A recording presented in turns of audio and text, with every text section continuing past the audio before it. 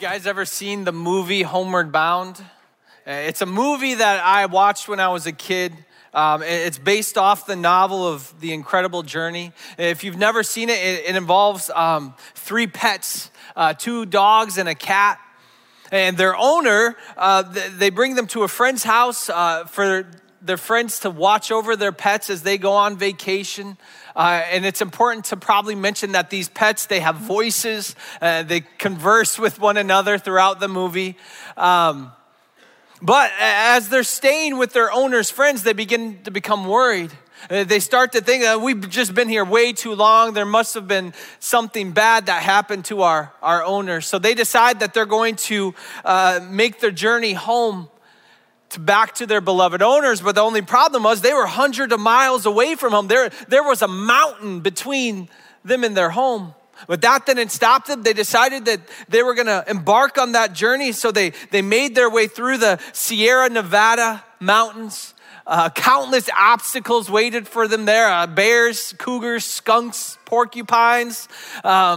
Eventually, the three pets, they get to a river and they have to cross to the other side. The two dogs, Chance and Shadow, they cross at a very shallow and gentle part of the river, but the cat, Sassy, she refuses to cross. She is determined not to get wet. So she starts to run down the shoreline, trying to find a safe and dry way to get across. Eventually, she finds some rocks, she finds some logs, she hops on and starts to happily make her way across to the other side, but then she slips. Then she falls into the river, and at that point in the river, the current was raging. It quickly sweeps her away. It continues to carry her farther and farther down the river, and the two dogs, Chance and Shadow, they start running alongside the shore. They're yelling at Sassy, telling her just to hang on. Shadow, the golden retriever, he's telling Sassy to keep her head above the water, but the current of the river, it's just too strong. Eventually, it leads Sassy to a waterfall, and Sassy goes over the waterfall. The two dogs, they come to the edge of the waterfall, and they look down, hoping to see that Sassy's okay. Chance, he says, I don't see her, Shadow, do you? And Shadow responds, no, it swallowed her up. Quite the traumatic scene for a child to witness in a movie. But spoiler alert, Sassy, she ends up being fine. But that scene from that movie, it randomly came into my mind as I prepared this sermon. It made me feel or think that sometimes life can feel like a raging river. Sometimes we may feel like we're caught in a current that's carrying us to where we don't want to go. This current that's moving swiftly against us, we try our best to fight against it, but it's just too strong. Problems in our lives, they are rising out of the water. They're grabbing us by the ankle, trying to pull us under. We try our best to keep our head above the water as we listen to the voice of a loved one who's running alongside the shore, telling us to hang on, that things are going to get better. Just hang on. But the current is relentless. The problems seem too big, and we begin to feel so limited in what we can actually do. Sometimes tired from fighting the current, we just kind of let go. We just allow the current to kind of take us, and we become very apathetic as the problems of life slam against us like rocks are rising up from the water. We just wait for this life to swallow us up. Have you been there? Maybe feeling like Sassy, caught in this raging river of life, fighting against the current, fighting against problem after problem. Or maybe you've played the role of Shadow, running alongside the river as you watch a loved one struggle, yelling at them to just hang on, telling them to just keep their head above the water, wishing so badly that you could do something, wishing you could do something to help them fight against that current. But you feel so limited to what you can actually do in the midst of such a giant problem. Whether we're caught in the current or watching a loved one struggle, what can help us fight? What can aid us in keeping our head above the water? What can we do when we feel like we have so many limitations placed upon us? How can we ensure that raging river does not swallow us up or swallow up a loved one? Last week we started our study on the book of Colossians. If you missed it, the church in the city of Colossae, it is struggling.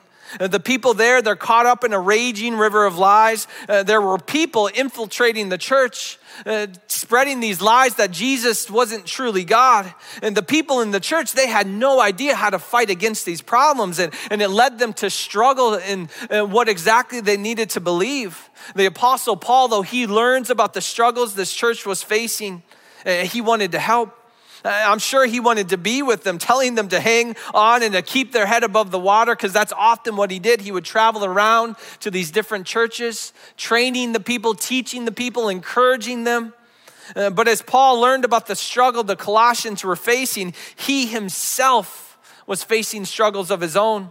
You see, Paul, he was in Rome, 1,300 miles away from Colossae, and Paul, he was incarcerated. He had been arrested in Jerusalem for preaching about Jesus. And his journey was long to how he got to Rome, incarcerated there. And at this point, he actually wasn't in prison, but he was under house arrest, under constant guard, not able to leave. So you can imagine at that point, as Paul learns about the struggles of the Colossians, he probably felt very limited to what he could actually do to help, but he starts to write a letter to them. He writes the book of Colossians that we find in the Bible. He writes this letter to encourage the people of that church. Though he could not meet with them face to face, he wanted to do something. He wanted to encourage them to keep growing in Jesus. He wanted them to understand exactly who Jesus is, that he is God and he has an active role in their church and in their lives. As Paul sits penning that letter, you can imagine he feels limited to what he could do as these people he loves struggle. In his letter, he's running along the shore and encouraging them to keep their head above the water, doing his best to explain the supremacy of Jesus and for them to not lose their faith. But I'm sure as he writes that letter, I'm sure he's faced with this overwhelming feeling of wanting to do more than that. But in the situation that he's in, under house arrest, with these limitations, what else can he do? The year 2020, it flipped the world upside down, didn't it? With the rise of the coronavirus, I'm sure many people felt like they were caught in this raging river, fighting against the currents of fear, of isolation, the currents of frustration and uncertainty. During that time, we as a church, we couldn't have in-person services, but we had the means to do church online, so we ran with that. And it was kind of fun at first, kind of exciting. The stay-at-home order was in effect, so we got to do church in our pajamas. We as a church staff, we would ensure that we were watching along with the services online as well, so that we could be in the chat, talking with people as they watched, connecting with them. We offered online prayer. We wanted to find ways to connect with people, to let them know that we're still here, we're still doing church, we're still serving the same God. We even called people throughout the week, praying with them, letting them know exactly that we're still here if they need anything. We had food here available for people that were struggling to buy food during that time. God was still at work during that time, and God was still at work in our church, and I was so inspired and thankful for that. At that time, I was the elementary director in KidsWorks. I was looking for ways to provide resources, lessons, activities for the kids and their parents to do. I would post those things online, as well as some maybe fun videos that I thought the kids would like.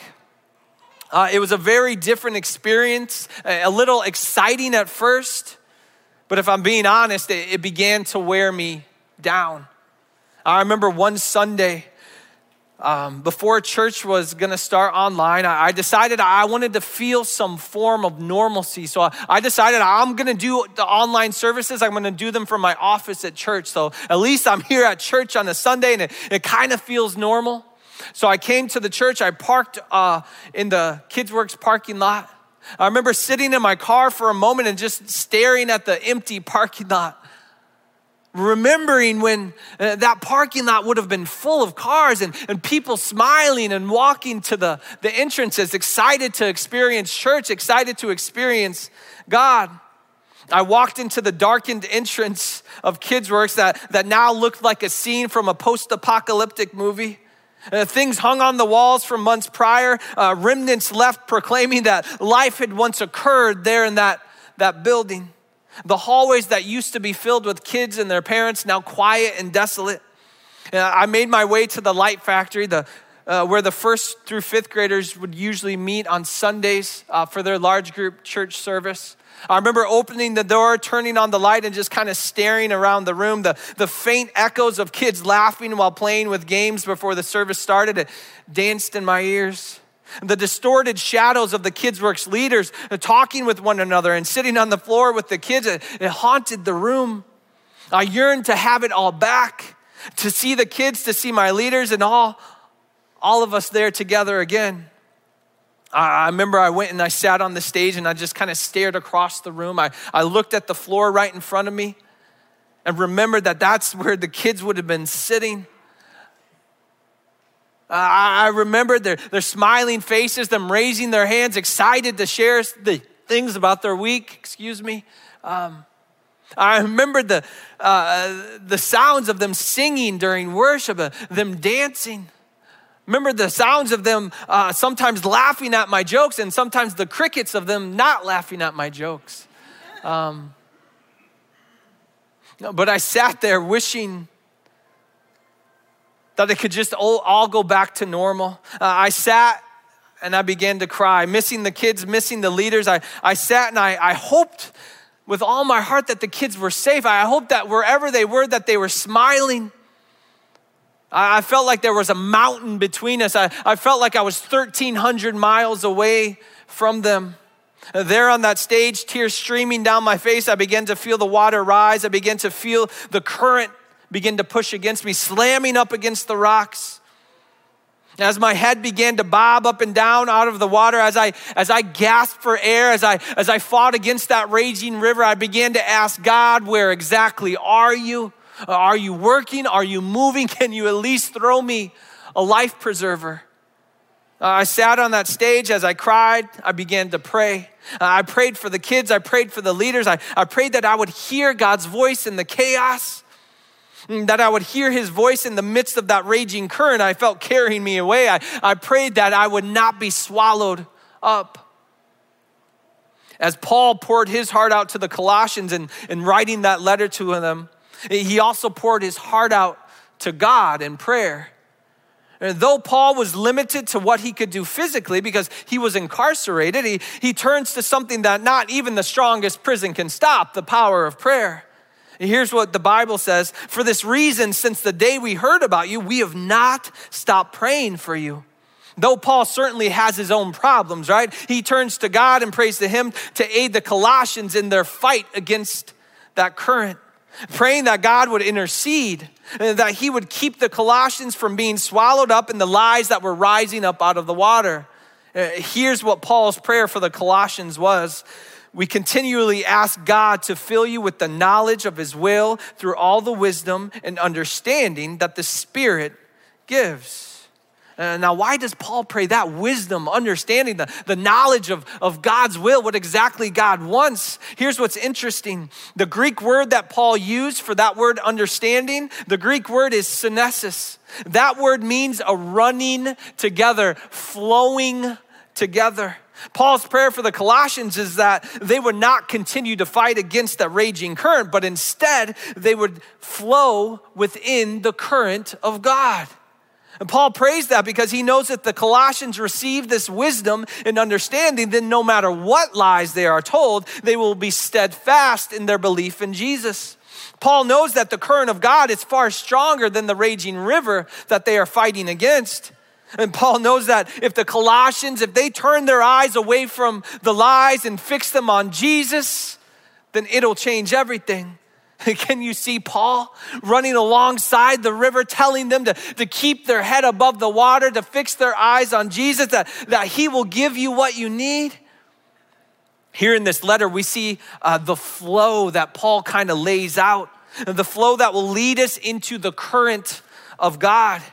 And that same flow that Paul prays for the Colossians, that same flow is a flow that we can utilize today in our own lives. But what does that flow look like? I know Paul wrote words like wisdom and knowledge and understanding, but what are the steps that we can actually take to get into that flow, to understanding Jesus, to get into the flow of God? I believe it starts with prayer. We pray. In prayer, we acknowledge God. We bring the concern to his feet. Whether we are caught in the river or running alongside the shore, we let him know that we cannot do this without him, that we know without a doubt he is capable of anything. And within that prayer, we flow into expressing our desire for God to lead. We invite God to lead. A major part of our faith is believing that God's way is better.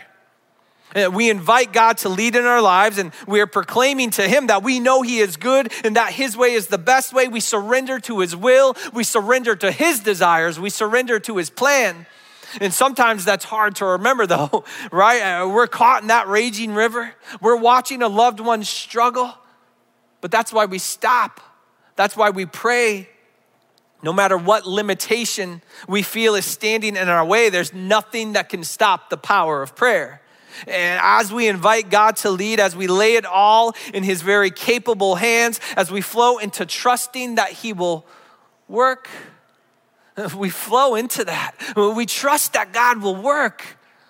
And that trust, believing that he will work, it becomes our life preserver. The more that you allow God to work, the more you begin to trust that he's moving in that situation. The more you begin to believe that God is going to bring something good out of that situation. No matter how big the problem may seem, God is bigger, God is stronger. And that trust will aid you in keeping your head above the water. And that trust will carry you into the flow of God. So we pray, let God lead, let God work.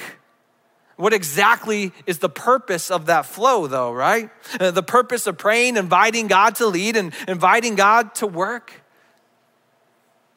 Here's what Paul tells the Colossians: so that you may live a life worthy of the Lord and please him in every way, bearing fruit in every good work, growing in the knowledge of God, being strengthened with all power according to his glorious might, so that you may have great endurance and patience and giving joyful thanks to the Father. The current of God, it flows into strength, endurance, patience, joy, and gratitude. And as we flow in synergy with God, we begin to feel it. We begin to experience it. As we pray, we begin to feel his strength working in our lives. As he leads, we begin to endure whatever hardship is in front of us because we know his way is better. As we trust him to work, we begin to produce a patience that covers every aspect of our lives because we know that he is faithful and he is capable. And we know that he will not allow us to be swallowed up. And all that, it leads to this unspeakable joy, this joy that brings us to our knees, this joy that brings us into gratitude towards God for everything that he's done. As I mentioned before, that morning I spent time praying on the stage, crying as I did. During that time, I prayed, I asked God for guidance. I prayed and invited God to lead. There was no fiery bush talking to me as a result, no booming voice from the heavens, no whisper in my ear. But through that time of prayer, it provided me with a sense of hope. It led me to trust that God was working no matter how dire the situation seemed. Eventually, I got up and I left the room. I made my way down to my office and joined the online services. I continued to pray that week as I prepared the lessons and activities that I was going to post online. Usually the activities I posted for the elementary kids, I made sure that they would involve items that the kids could probably find around the house. They wouldn't have to go out and buy anything.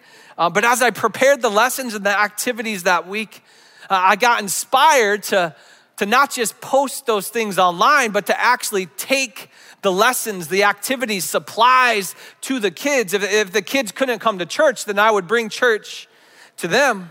So I started preparing these packets, these packages. They included the lesson, instructions for the activity, and all the supplies that the kids would need for the activity. I also included some fun little toys that you'd find in like the party aisle of Walmart or Target. I also included some candy, just stuff that the kids would open up and be excited to see. I packed all of that along with a handwritten note into a gallon-sized Ziploc bags. We had pretty much everyone's names in our database and their addresses. So I started to compile a list of kids that I knew regularly came to KidsWorks. I posted it on Facebook, letting the parents know what I was doing. So to message me, I was just going to be doing the elementary kids, and our early childhood department, they were doing the little ones too. And so I made a list of all the elementary kiddos that I would be delivering to, the parents who would message me, their addresses, and they were scattered everywhere. Beloit, South Beloit, Roscoe, Rockton. I went as far south as Durand, Clinton, Delavan, Janesville, Milton, and even Broadhead. So I kind of organized it so as I would make those deliveries, I was not driving around like a crazy person. And my plan was to simply take the package, drop it on the kid's doorstep, ring the doorbell, and just go.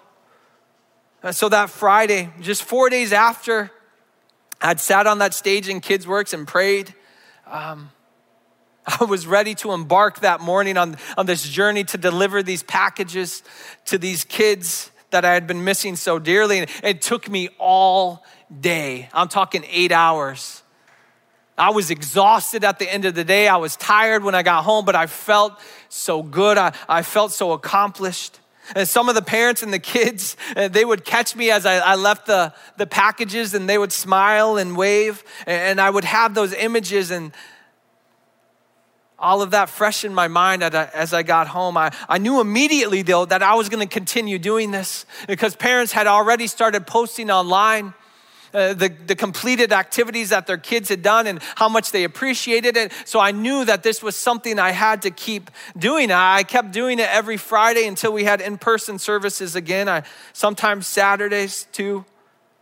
Thankfully, after a couple weeks of doing it, to help with elementary, one of our difference makers, Sarah Anderson, she decided to help, and she was missing the kids as much as I did. So she took over delivering to Janesville and Milton, which helped a ton. And again, we had early childhood leaders delivering to the very little ones. But though I felt so limited in the face of such a big problem,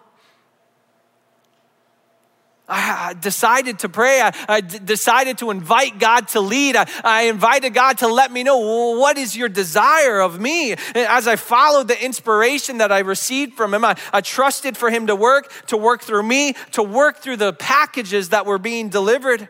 I trusted him to be right by my side as I ran along that shore, yelling for the kids to keep their heads above the water, telling the parents to fix their eyes on Jesus, to have hope.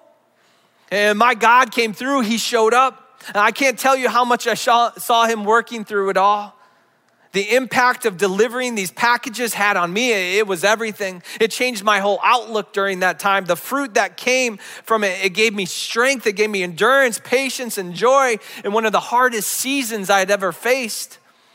The kids, they began to know when I would deliver the packages, they would often sit by the window, wait for me. They'd wave and smile, sometimes jump up and down. Someone would open the door and we'd sit for a bit and talk on the doorstep. Kids, they began leaving me notes, telling me about their days at home and expressing how much they missed church. Here's one of the many notes that I got delivering. I know you can't read it, but here's what it says. Jake, we miss you so much. Thank you for the stuff and for the peeps. In our basement, we learned to climb poles. It was hard. I wish we could still go to church. We miss going. Yesterday, I got a new helmet. We are writing on the windows. We are thinking about building a new swing set. Love Ava and Aaron.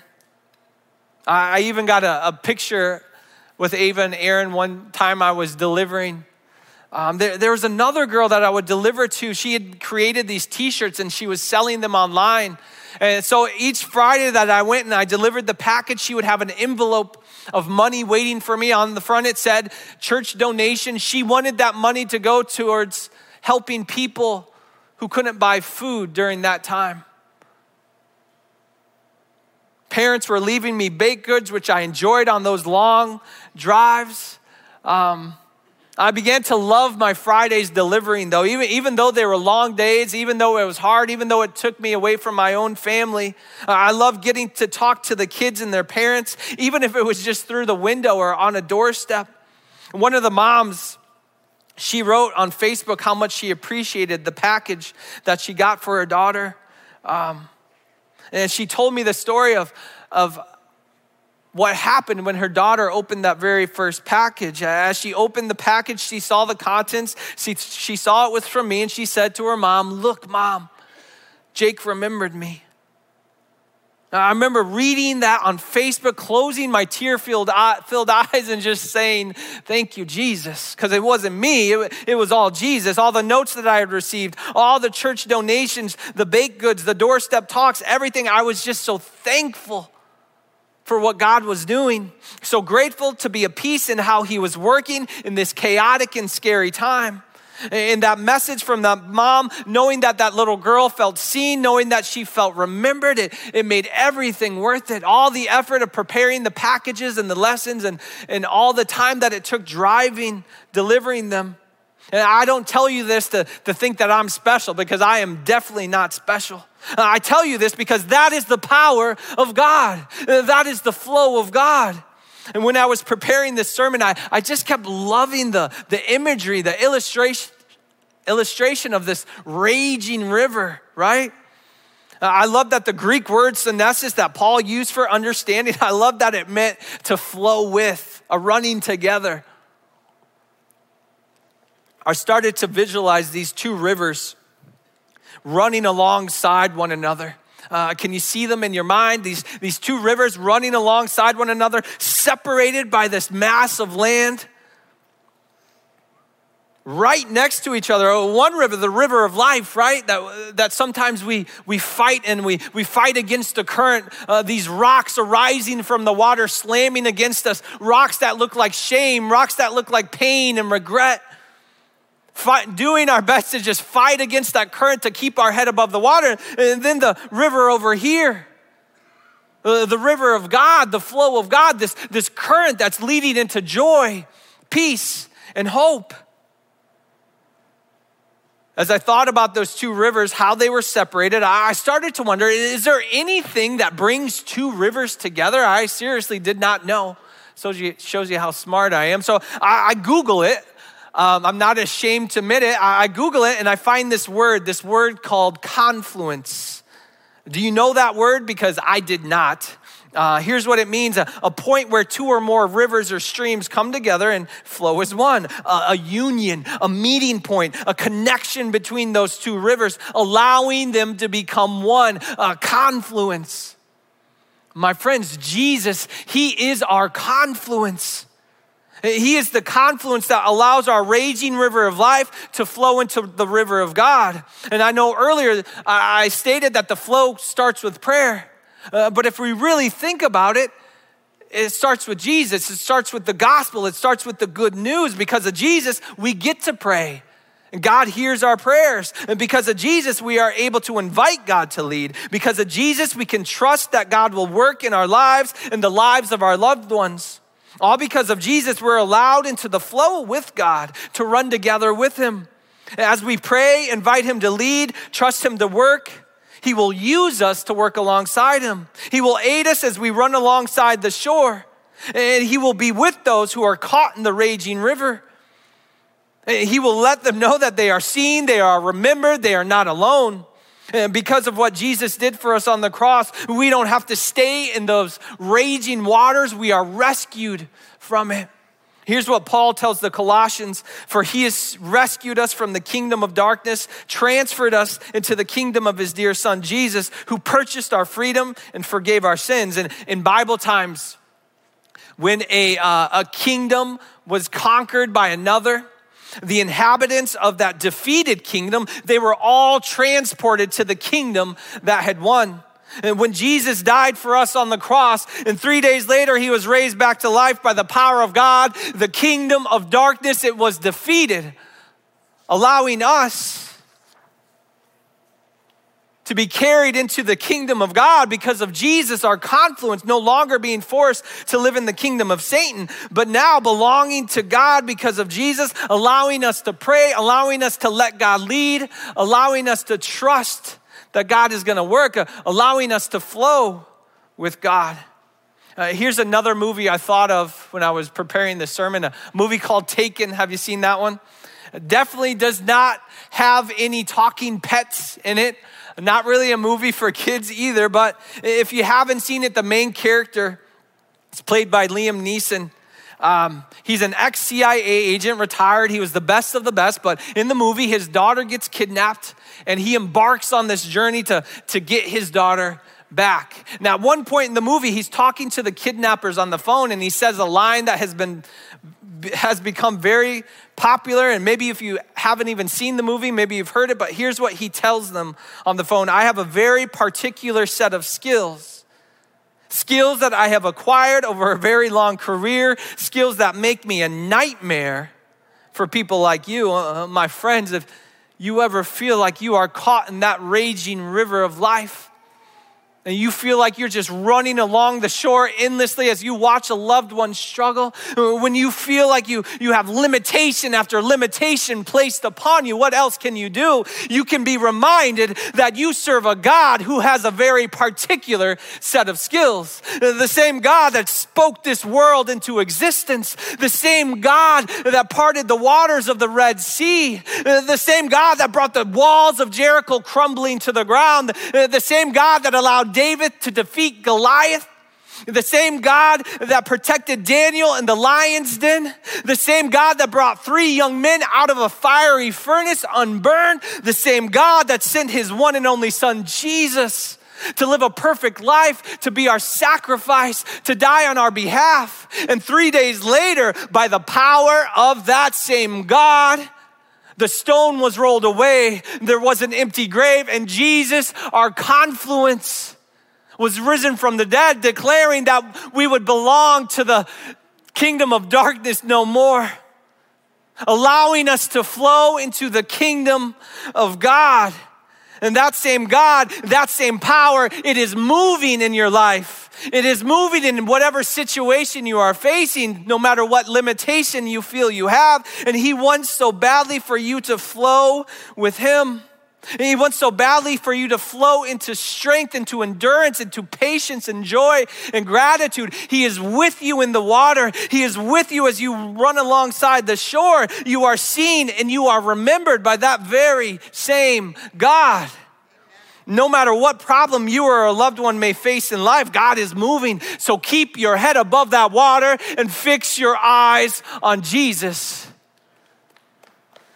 In the face of limitations, no matter what limitations we face, because they're going to come, times are going to get hard. But in the face of those limitations, will you pray? Will you let God lead? Will you let God work? Each weekend, as we study through this book of Colossians, we want to make sure that each weekend you guys leave here with a prayer card. Maybe you got one last weekend, maybe you didn't, but as you leave, these will be handed to you. And the cool thing about this prayer card that you're going to get today is it's personalized. You get to write in someone's name. If there's someone in your life that you know is struggling, currently fighting against the raging rivers of life, you can write in their name and then write the problem that they're facing. Or maybe you feel like you're the one fighting in that current. You can write your own name in it and write what you want God, how you want God to intervene. But take this home, put it on your fridge, put it on your computer, or keep it in your car. Put it someplace that you can see it every day so that you will be reminded to pray, to let God lead, and to trust God to work. But now as we close, the band, they're going to play one more song. We're going to sing. If you've come today feeling like you are caught in that current, you're fighting against this raging river of life, and you would like prayer today, then we will be down here to pray for you.